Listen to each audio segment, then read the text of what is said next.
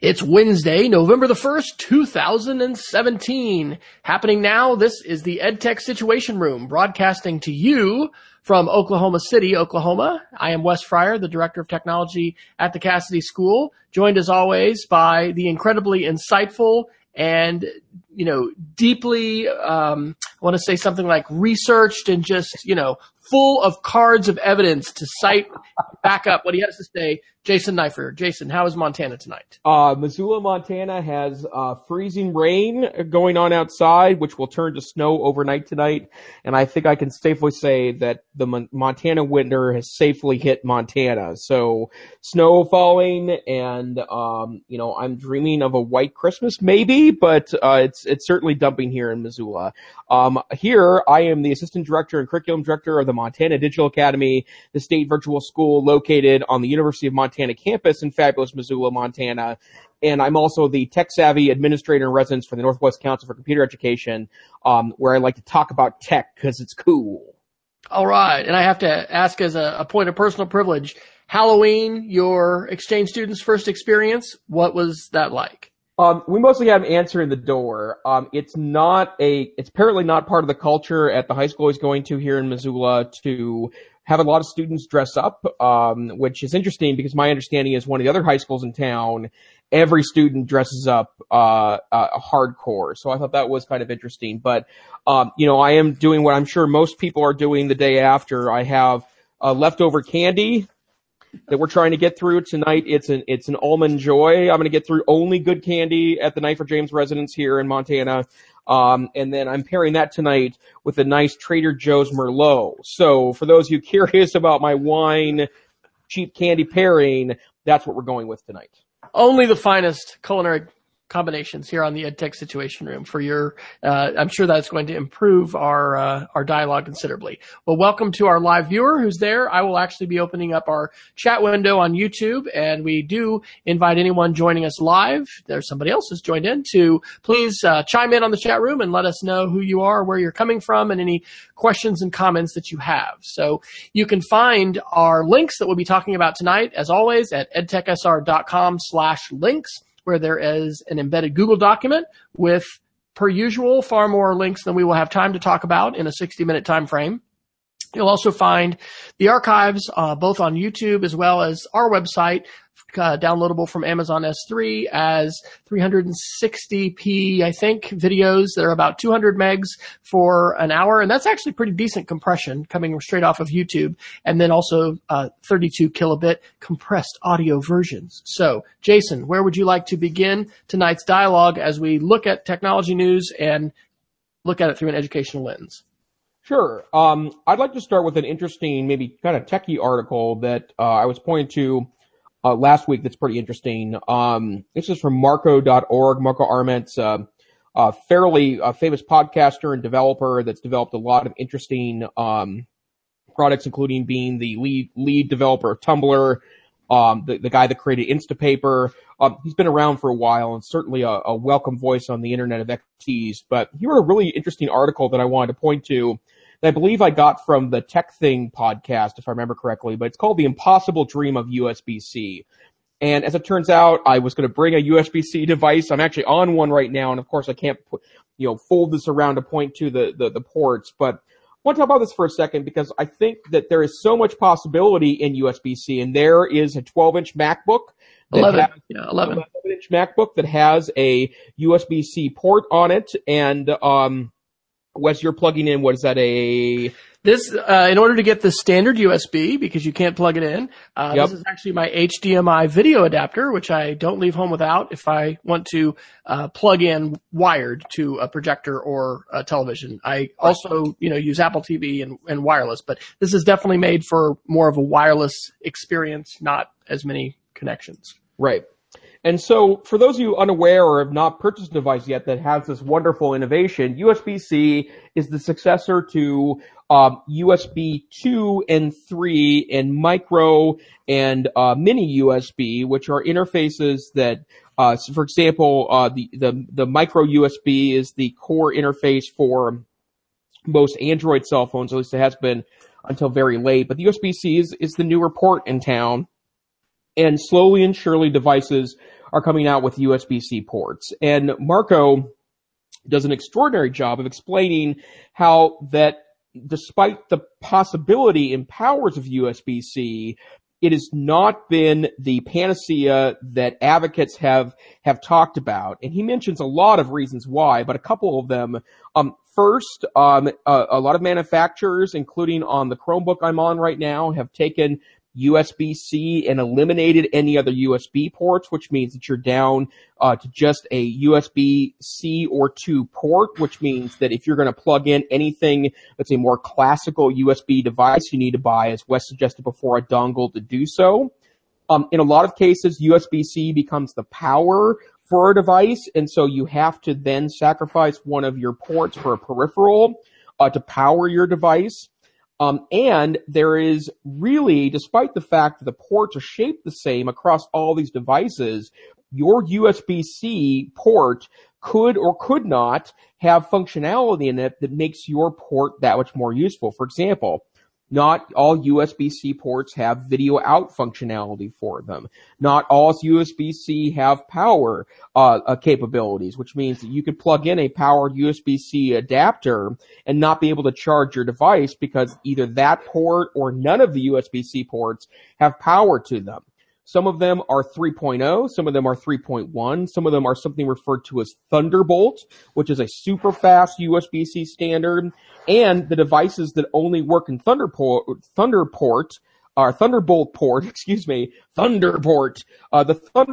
port, don't work in anything backwards compatible. So this dream of having one cable that does it all, or 1 or 2 or 3 ports that does it all, has not been the case yet. And the reason why this was so interesting to me personally is because I've been exploring the use of my Chromebook, which has 2 USB-C ports on it, as a way to create a desktop utilizing a USB-C dock. And there are dozens of docks available. The generic ones apparently work there, but I found Dell makes a really beautiful Thunderbolt USB-C port that actually runs about $200, but they're now starting to get used and refurbished pretty cheap on eBay. And last week I purchased one for $29, a used one, and it was delivered. And while it works with another laptop in our office that is someone else, another employee in my office's laptop as a port, because it's a Thunderbolt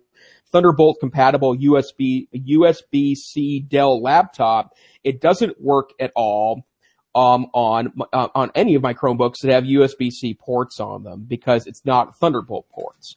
So I wanted to mention this because I could see the lure of a school starting to move towards and standardize 2 devices that have USB-C ports on them because it simplifies charging.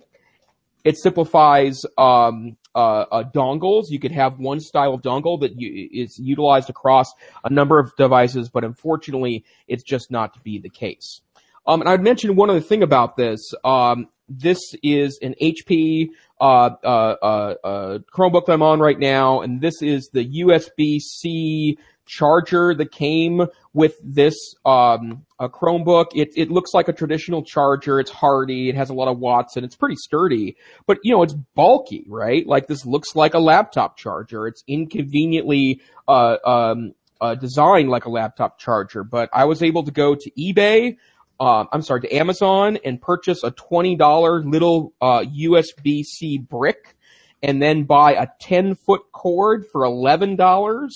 And that's now my carry-along charger. It's tiny, it's beautiful, it's much longer than the HP charger, and it's really convenient.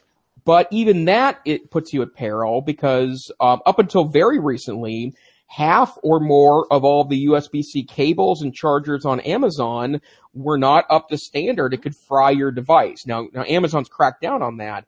But it's a really interesting phenomenon, I think, in the technology world. So, Wes, I know you have the thin, beautiful MacBook, the 12-inch MacBook. The 11-inch MacBook that I keep labeling, the 12-inch MacBook. What has your experience been as a USB-C user? I think it's been okay, but it's still too early days. It's a little bit like, the first Macs that lost the floppy drive when you still kind of sort of needed it. Apple has always been there at the bleeding edge of technology. And so I think that it's amazing. It's light. When I carry it around, people think I have an iPad, not a laptop. But for instance, I'm using my wife's MacBook Air to do the show. We've had a few issues, I think, related to actually the heat of the processor, and that's not just tied to the USB-C. But for my use case, where I'm typically taking this to meetings and able to connect wirelessly to screens, it's worked okay. But, Yep. just like for tonight, I actually used it for another Google Hangout earlier tonight, and it, required me to have the video adapter. And, so it's not the computer for our teachers. To take the educational lens here, USB-C, in my view, still is a dream. That is a great article, and I love, just all those technical details because I hadn't realized all of those differences between them. And so it's going to be interesting to see how that evolves, though, because one of the things I pulled up as you were talking were the tech specs for the latest MacBook Pro. So when Apple came out with this 11-inch MacBook, I don't know, but it seemed like they were kind of testing the waters to see, is that what they're going to stick with? And there was a lot of conjecture. We talked about this on the show, months ago, as far as, is the MacBook Air going to die? And, is Apple just, leaving the old USB behind? They do have, 4 USB-C ports, 2 on each side of the MacBook. And I know Ben Wilkoff is in our chat room, and I'm pretty sure he is probably, I know he's a big iPad user. I don't know. Yeah. Huh. Well, okay. He says he can use an iPad charging brick to charge his MacBook Pro, iPad Pro, and iPhone. Here's the one thing that has been super cool, and it is to that point. I was on the airplane on our fall break flying back home, and I was almost dead on my laptop. I have a 1200 milliamp charger that I typically use for my phone, and there's no way that can charge a laptop.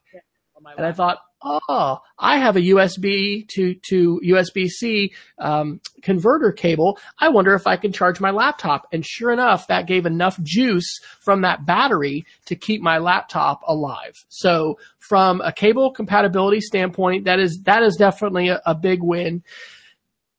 But I don't think it's ready for prime time in terms of, the majority of users.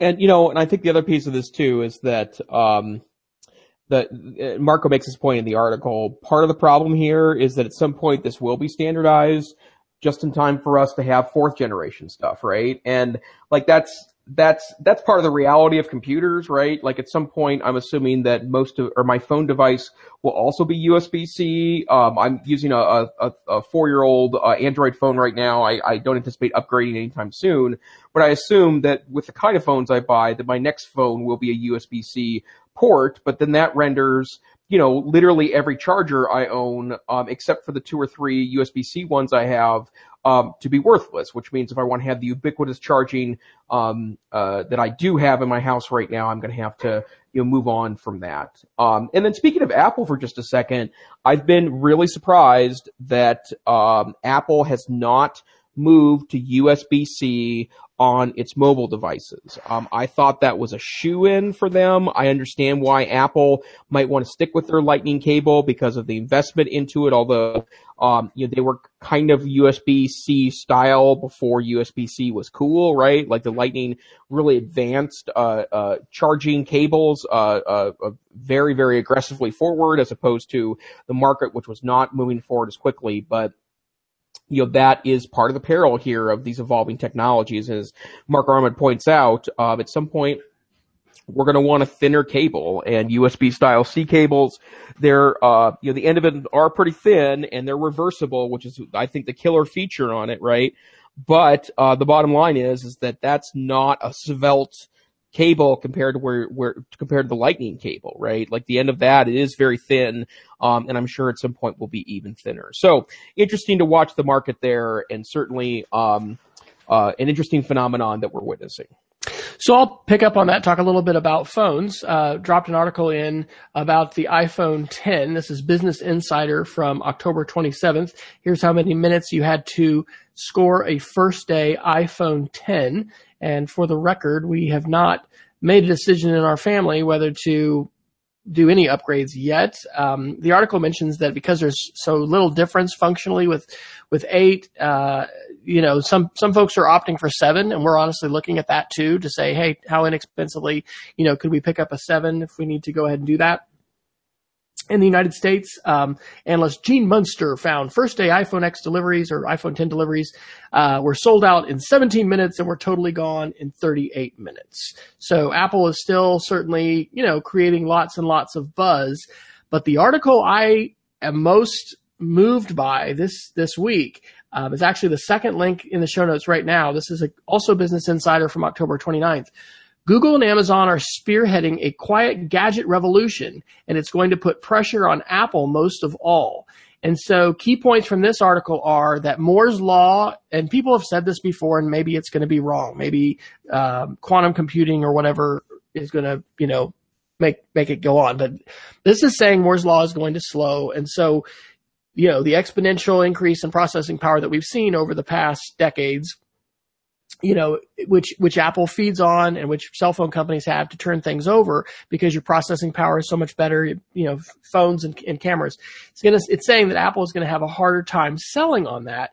And so the big change gadgets are going through is their dependency on AI and their dependency on the cloud. And so, Apple's bottom line as far as their profitability really is dependent now on the iPhone and how many of those they turn over per quarter and per year. And when it comes to Google and Amazon, Google's wanting us to see more ads and Amazon's wanting us to buy more things. The companies are motivated differently. And so the point that's being made in the article is that artificial intelligence, again, we talk about this and our regulars may be tired of hearing us mention, Google's AI first strategy rather than mobile first. It's a really big deal. One of the articles linked in here, I put in as well, and it says a dormant chip in the Pixel 2 will soon let developers write better apps and AI apps. And so evidently with the Pixel 2, there are some issues with burn-in and there's some hardware issues, but this is a big difference in companies and capabilities and bets as far as where the market is going as a trajectory. I've had several conversations in the last week or so with folks about their phones and just about, how they can almost be self-sufficient with their phone. I mean, their tablet, if they have it, if they don't have it, but, can't imagine not having their phone.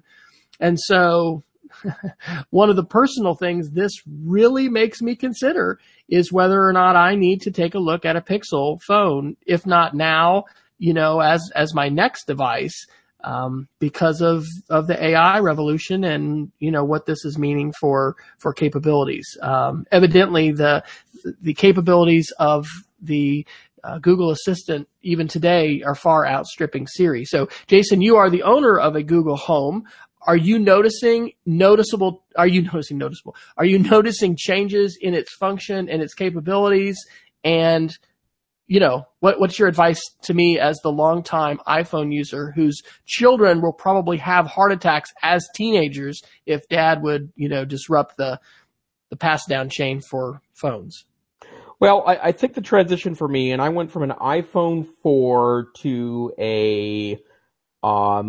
my first Android phone was a Galaxy Note 2, then to an LG G3, then to one of the Amazon Moto phones, and then I went backwards a little bit because I wanted some older functionality that the Galaxy Note 4 provided, and so I'm using a Galaxy Note 4 now.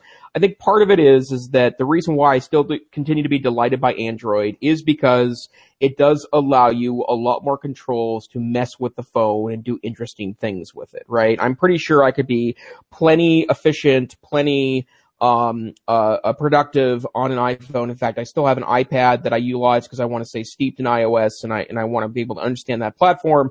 It's partly so I can support end users in that platform as well. But the bottom line is I'm very happy with my Android phone. But of the two companies, it does appear that Google is doing more with artificial intelligence than Apple seems to be doing right now. And part of it's because I think Apple, I wouldn't say they're getting lazy, because I think they are doing interesting things with phones. I just think that Apple is they're resting on their laurels a bit, because they still are the premium phone and they're making extraordinary profits off of that phone. And it's not just because they're selling hardware. And I was going to put this article in today, and then I lost it and I couldn't find it again. But, you probably know as an end user, Wes, that Google is now the default search engine again in the iPhone. In fact, that involves it involves a payment from Google to Apple. And that payment represents it's billions of dollars. I don't know where that number is specifically at, but it's in the billions of dollars that Google pays to Apple, and it's all profit. Like I'm sure it was like 3 lines of code to change the standard from Google to from Bing to Google, and they just collect this money, and it's basically costs them nothing to make this profit, and represents a pretty significant percentage of their quarterly profit every quarter on that device, right? And I don't know. I mean, I'm almost certain, because Apple is a smart company, that they have a place somewhere else that we're just not seeing yet. Maybe it's a car, maybe it's television. There's a rumor of an Apple television kind of cable-like experience, yada, yada, yada. But I just don't feel like the phones are advancing in a way that Android phones are, not from the hardware standpoint, but from the software standpoint. And that's where I think, there's likely some AI things in there that are coming. How does all this relate to schools? Phones have been around for a while. I am part of conversations now a lot more centered around social media hazards and screen time and concerns. And we've got in fact, there's our middle school director was telling me, or principal was telling me about a movement that's like, wait till 8th grade. I need to find this out. But evidently there's folks, really trying to tell parents, don't just, get your kid that phone as quick as they can. There's actual benefits and value in waiting. So what does the status of the current smartphone market today mean for schools and devices? And how does this have an impact? Should this have an impact, Jason? Well, I think that the battle royale for mobile devices in schools is between the Chromebook and the iPad. Like, I obviously kids are bringing devices in our classrooms. Those are probably Android devices based on market numbers, but you're going to see a pretty diverse mix between those two. And because the app stores are largely similar, if you're relying on students to bring a phone in that can run an app, chances are either platform is going to run the app you need. Where I do think schools will be impacted, though, is in the tablet world, as people attempt to roll out tablets as an accessible computer for students to utilize in a classroom. Your choices there are the iPad. I've never been a tech director, but I know enough to know that iPads have been challenging to a lot of tech directors, because the implementation and rollout of those is not nearly as clean as the Chromebook. I think it's a different game in 2017 than it was in 2012. So there's lots of third-party options, and Apple seems to be getting their stuff together. Although I will say, if Apple had been smart in 2010 when they released the iPad, if they had put even a little bit of engineering energy into creating management systems for those that were school-friendly and compatible, the iPad, and I honestly believe Apple would be kicking the Chromebook right now, right? If they had got their foot was in the door much earlier, right? Google's really struggled in finding their foot in schools with tablets, because every time they've attempted to put an Android tablet into place, it hasn't lasted very long. And I don't really know how to account for that. I find Android tablets to be quite functional. And when you have one that's decent hardware, and the Android OS, I think it's just fine, but they haven't caught on for whatever reason. And in fact, there was Google Play for Education, which was a play on Google's part to provide a management interface for Apple tablets. And for Android tablets. And the bottom line was they never really took off, like, even though they had really wonderful management features. So now the play is not between Android Android tablets and iPads. It's between Chromebooks and iPads. And the reason why is because the Play Store, which is now available on a handful of Chromebooks, allows you that same experience of pushing out apps. And because most Chromebooks, even in the education world being sold 2016 or beyond, are convertibles. They allow for a flip around experience that gives you a tablet-like experience. I now have a handful of Chromebooks that I utilize from very low end to very high end that have the Android Play Store, the Google Play Store for Android apps, and it's a wonderful experience, right? The Android apps with a laptop-like experience. I keep wanting to lift this Chromebook up that I'm on right now to show it to the camera, and that's impossible. I guess I can show you the keyboard. So there's the... Oh, and he shuts his machine down as he's trying to show us the keyboard. So, yes, folks, you saw it here. While Jason is getting reconnected, I will preview the fact that, speaking of Chromebooks, and here he is joining in again, a remarkable demo, the Demo Slam. I can shut down my machine with ease. That was maybe the dumbest thing I've ever done. So, that's a competitive field too. The dumbest thing I've ever done. So that was a feature, ladies and gentlemen. That's a feature. It was. It shuts me up, right? So, the bottom line is that experience could be competitive there. And with Chromebooks being rolled out so aggressively in schools, I think that's the piece. So, I think we're a better world if both OSs are vibrant and being sold. I think the devices are better for it. But I think it's going to be interesting how this plays out in schools. So 2 thoughts on that. Mentioning Chromebooks, we are going to be doing a show about the Chromebook, and that will be in part a specific response to Gary Stager's article of a couple weeks ago that was pretty negative about the Chromebooks, to say the least. And I think I'll be writing a post about that in advance and getting some thoughts together, because I am a real fan of the Chromebook, and I think there's all kinds of creativity that can be had with a Chromebook of 2017, certainly compared to an OLPC Generation 1, which I'll bring to the show because I actually have that in my garage.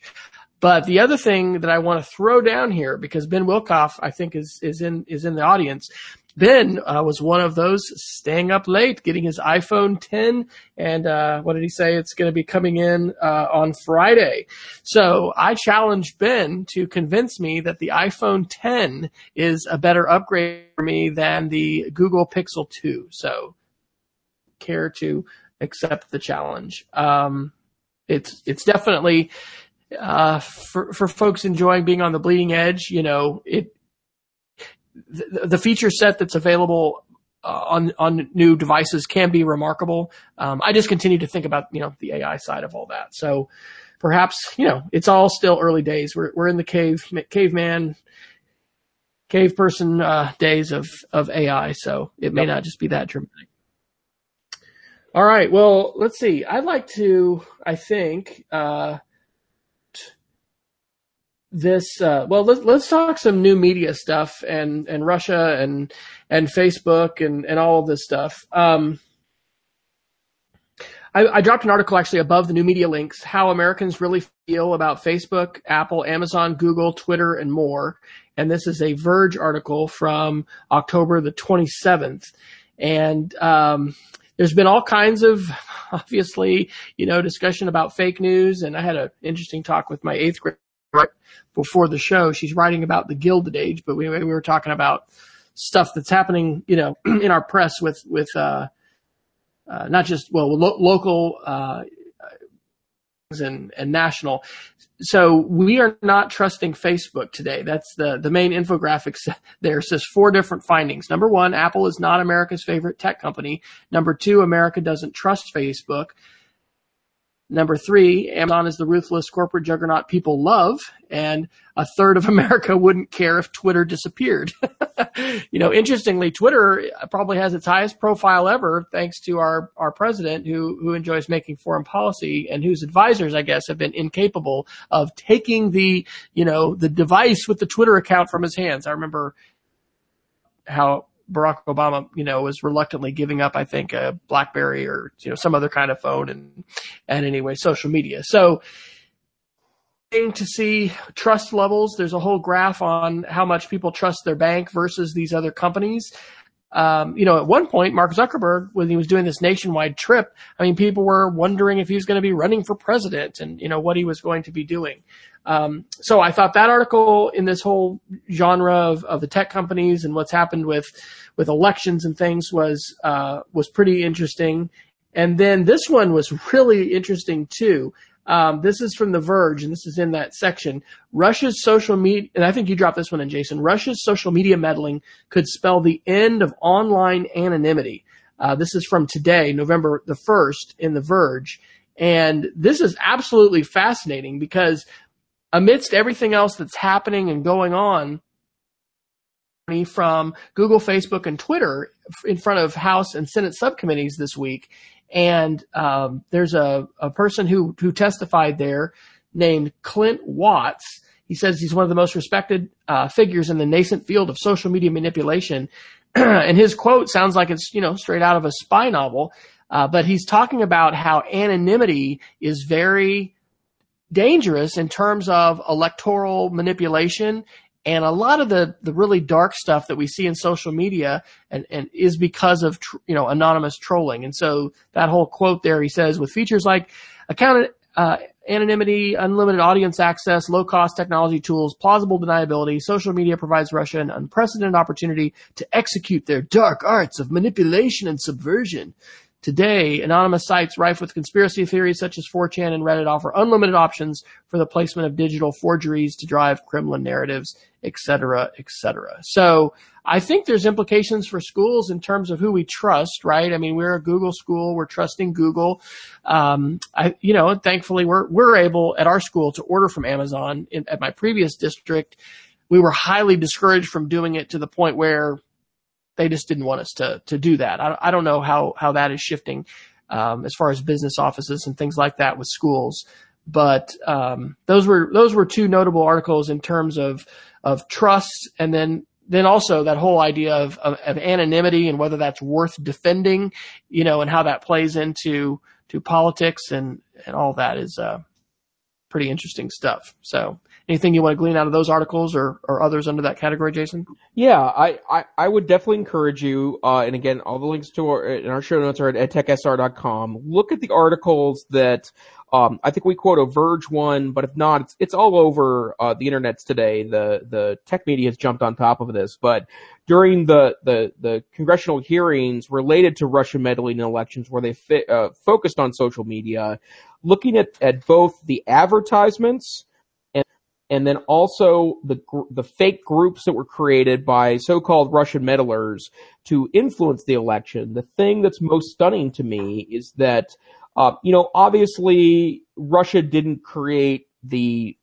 discontented discourse in the United States. It's been in existence for a decade or more, certainly with the election of Barack Obama in 2008 and the rise of the Tea Party. I do not want to minimize that we've created a lot of our own problems here.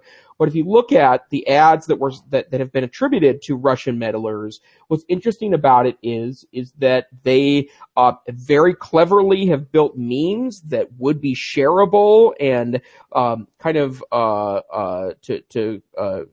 bit quote Abraham Lincoln in the reverse, looking at the opposite of the better angels of our nature, to the worst of humanity, to the worst of the discontent that exists in our culture, to the worst of politics, and took advantage of that by then stoking those fires. Oftentimes picking on strong beliefs by people, whether they were religious or political or social, and then once drawing you in with a cleverly created meme, would then feed you disinformation for the purpose not of having you even vote for one candidate or the other, but just to rile up your hate and discontent and your extraordinary dislike of the other side. There was one of the ads focused, and I can't remember the name of the group, but put this bizarre looking meme that had a caricature of Jesus and Hillary Clinton and said, like this if you want Jesus to win, and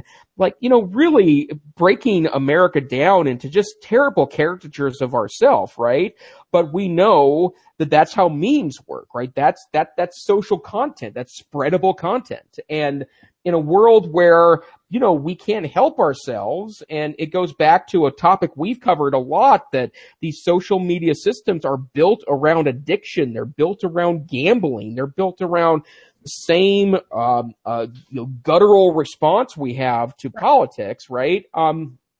It is everything we've been talking about to be weary about with these technologies, gone wild. So definitely take a look at those advertisements that have been mentioned as part of these congressional hearings. And I'll mention another article that I put in at the bottom of that section, and this is from today from The Verge. Apple CEO Tim Cook says social media is being used to manipulate and divide us.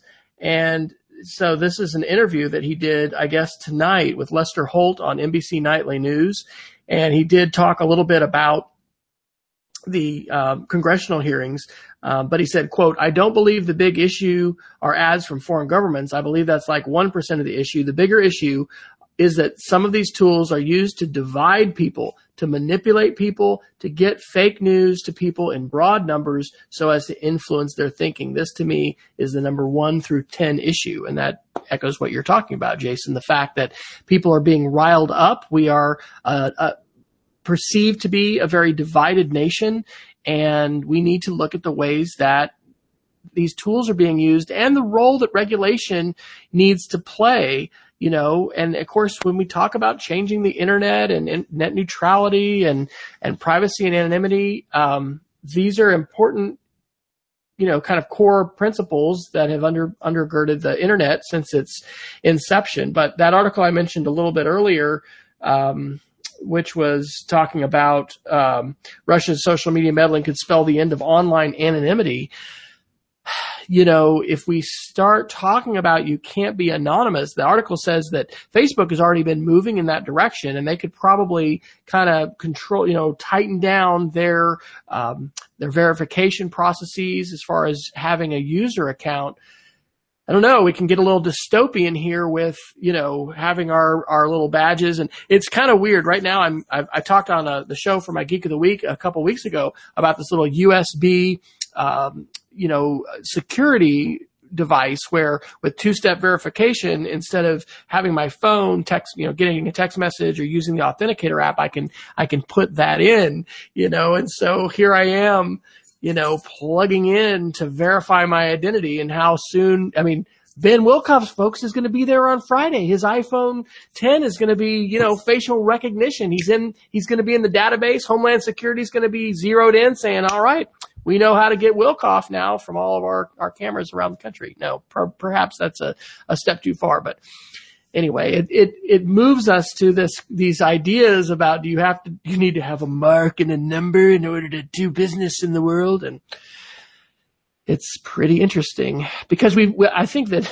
hopefully we're going to need to take some action, because of what we've seen happen with the election. My 8th grader was evidently not aware that the Russian involvement in our election by a lot of consensus, may have subverted our democracy. So anyway, we were having interesting conversations about that. Hopefully we're going to take some action, because I've read enough, both nonfiction and fiction, about intelligence communities, and I could show you parts of my bookshelf over here of reading that I used to do, especially in college and afterwards, and the ways in which foreign governments, and we do too. Like, we've played these games in foreign countries, all over the place. Look at some of the Bernie Sanders speeches that he gave and that were on his channel, and some of his awareness about Mohammad Mossadegh and 47 in Iran, and different coups and things like that we've done. So anyway, it's being done at a much broader level with social media tools, created and made right here in the US of A in Silicon Valley. And I guess one of my thoughts might be that we need to be taking a look at how we're discussing these things in school, right? We have fake news as a common term that people are kicking around, but I think a lot of our curriculum, it may be classically tied, and hopefully we're helping kids learn to be critical thinkers, but there's some really, really important stuff to grapple with here. In fact, there's an article that talks about the 4 questions posed to the, let's see if I can find it. Well, I'll pass the mic to you, and then I'll find this other article and comment on it. Sure. The other thing I would also point out is that we approached this last week a little bit, and I think it's something that I'm hoping inspires conversations in schools. But it feels like 15 years ago we were having a lot of really great conversations and curriculum discussions about media literacy.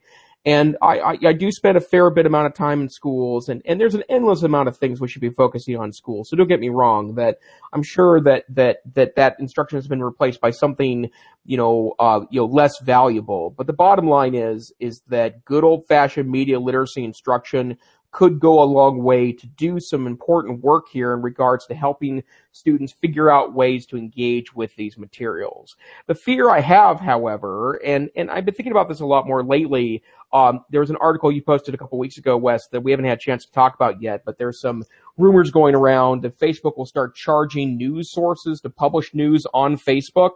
And the reason why that sparked my memory now is that I do think the problem with Facebook in regards to using it as a news source, and this is also true of Twitter, and maybe you can even argue it as part of the internet's problem, is that everyone does get equal time in your news feed, right?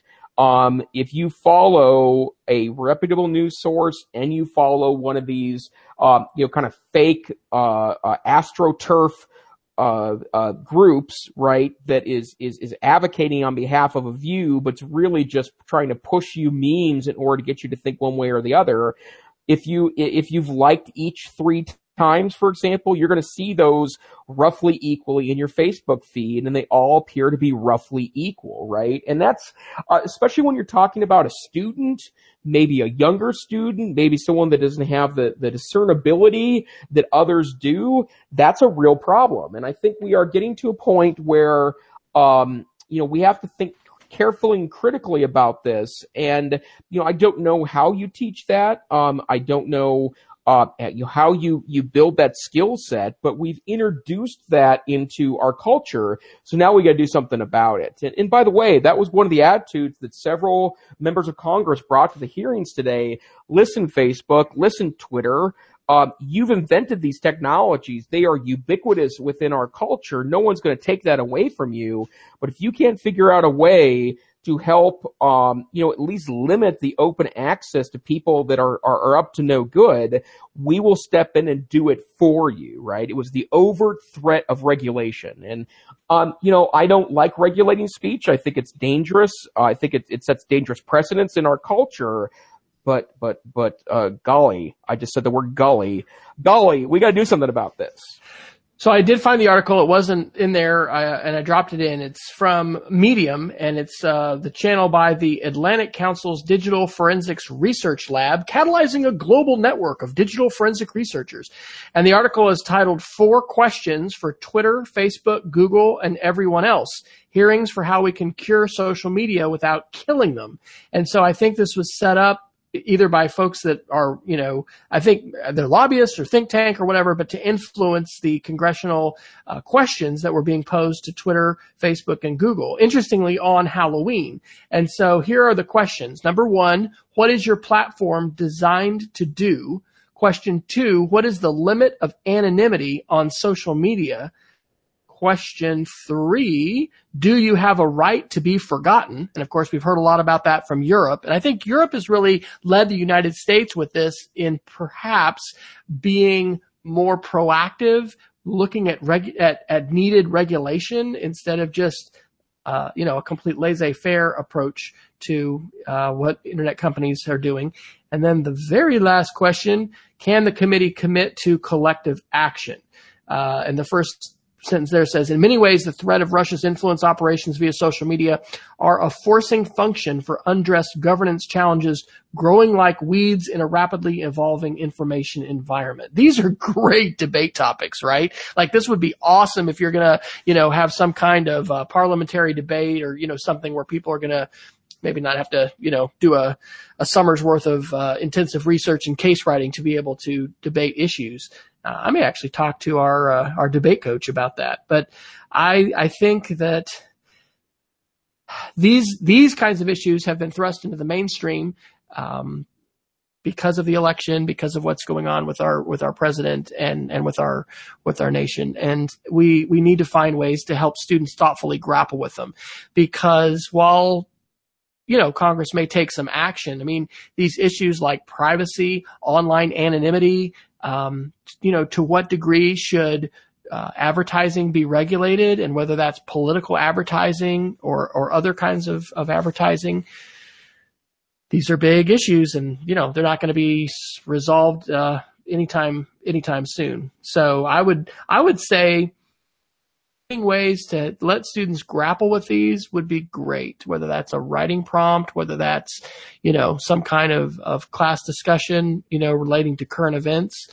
It'd be interesting to see Newsomatic is a current events app and website for kids that my wife uses and has used for a while.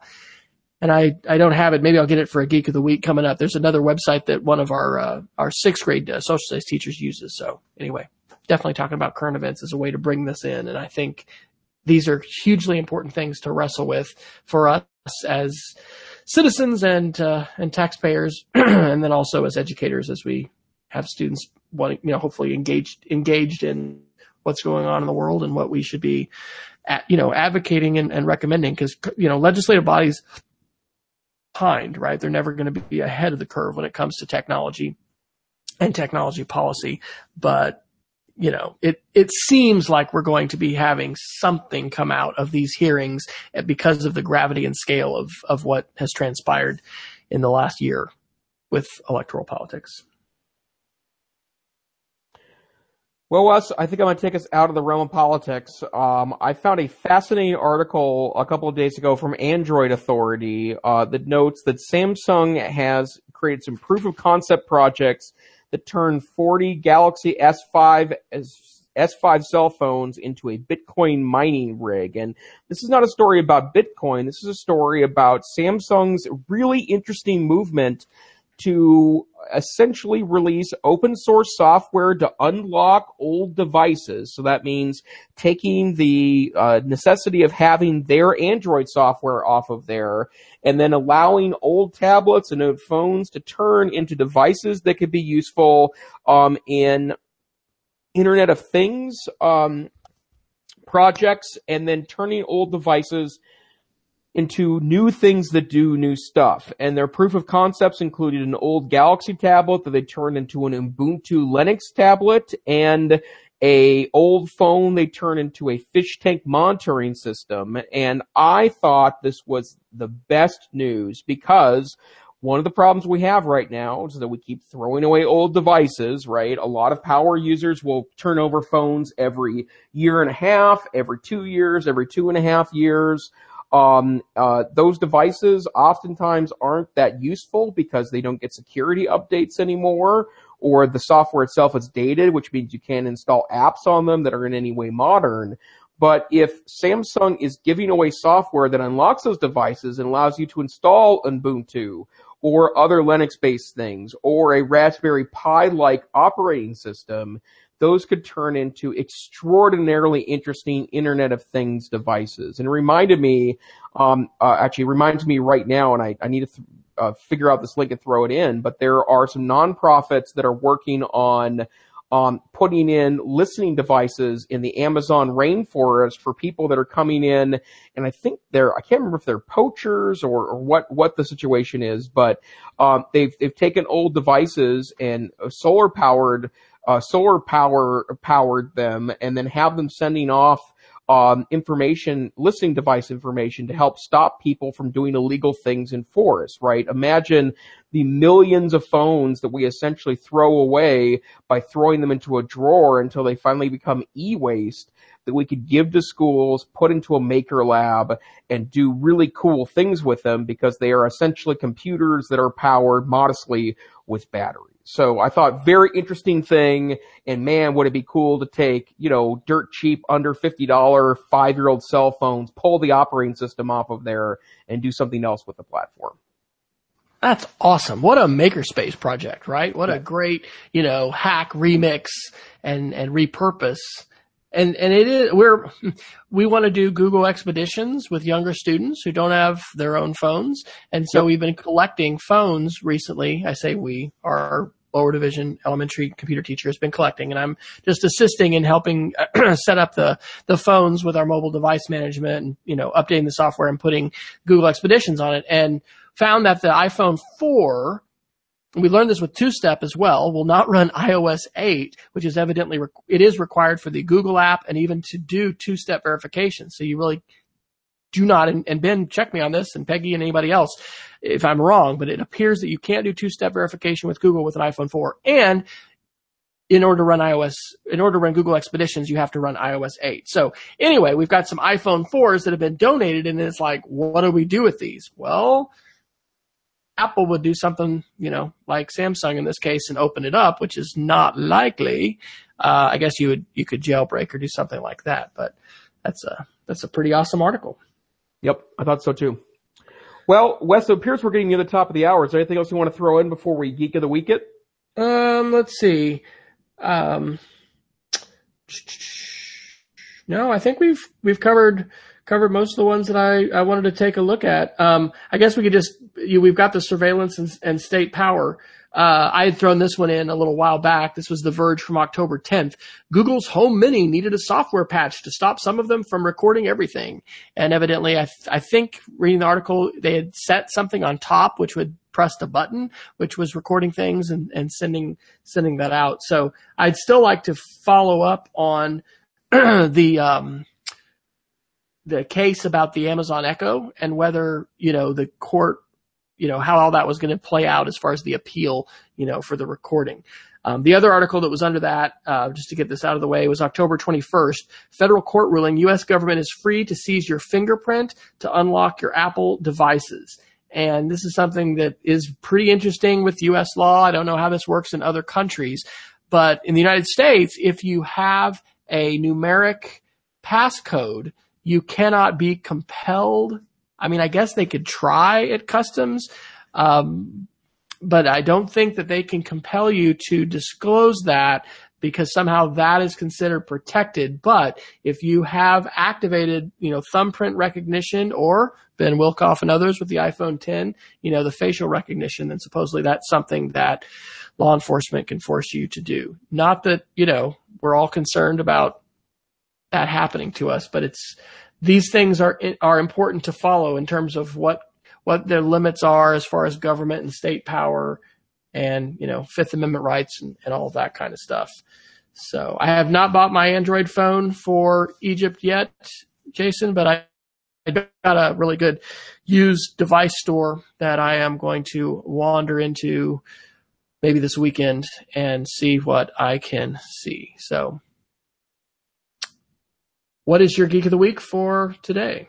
Well, this is probably a throwback because I'm sure we've mentioned this tool before, and it was actually the first time I ever saw someone do something interesting with this was US, but IFTTT, or IFTTT, is like an Internet of Things operating system, and basically IFT stands for if this, then that.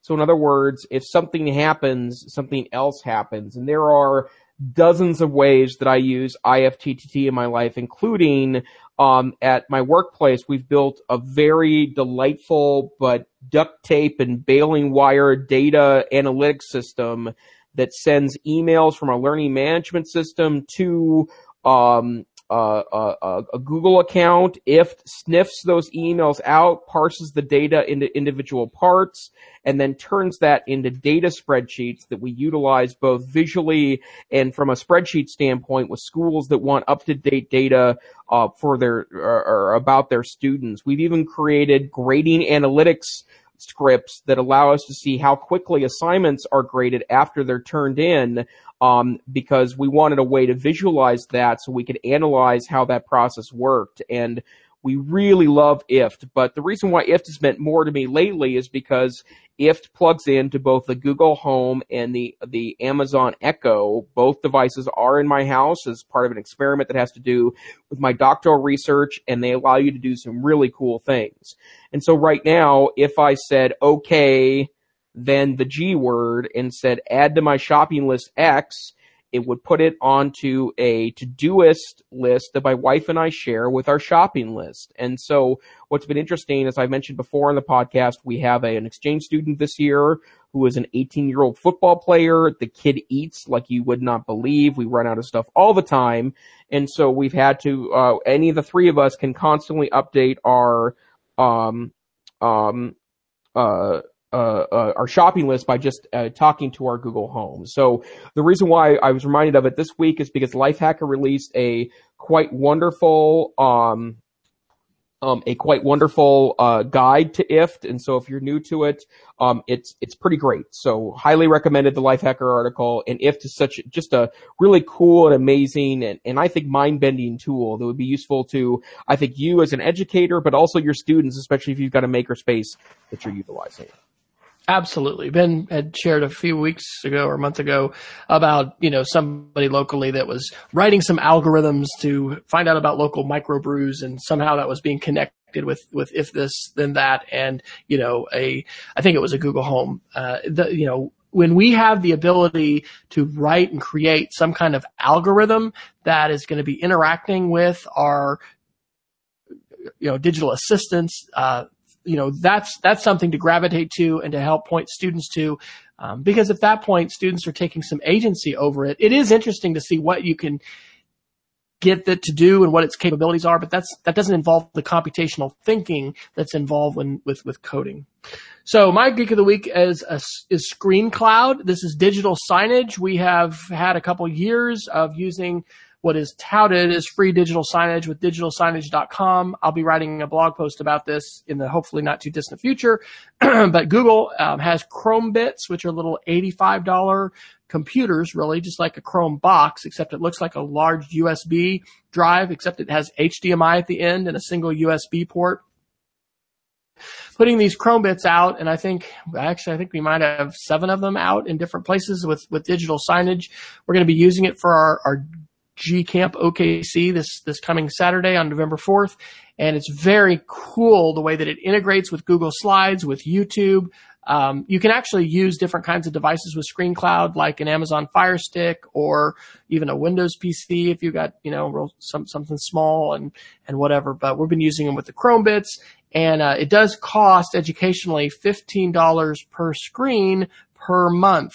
Compared to what we were doing before, we paid like $165 for these Android devices, but we couldn't update them beyond Android 4.4. I don't know if they got hacked, but we were having trouble with them pulling down all this data that was confusing. Like, why are they doing this? And anyway, ScreenCloud has been awesome. It is a revelation.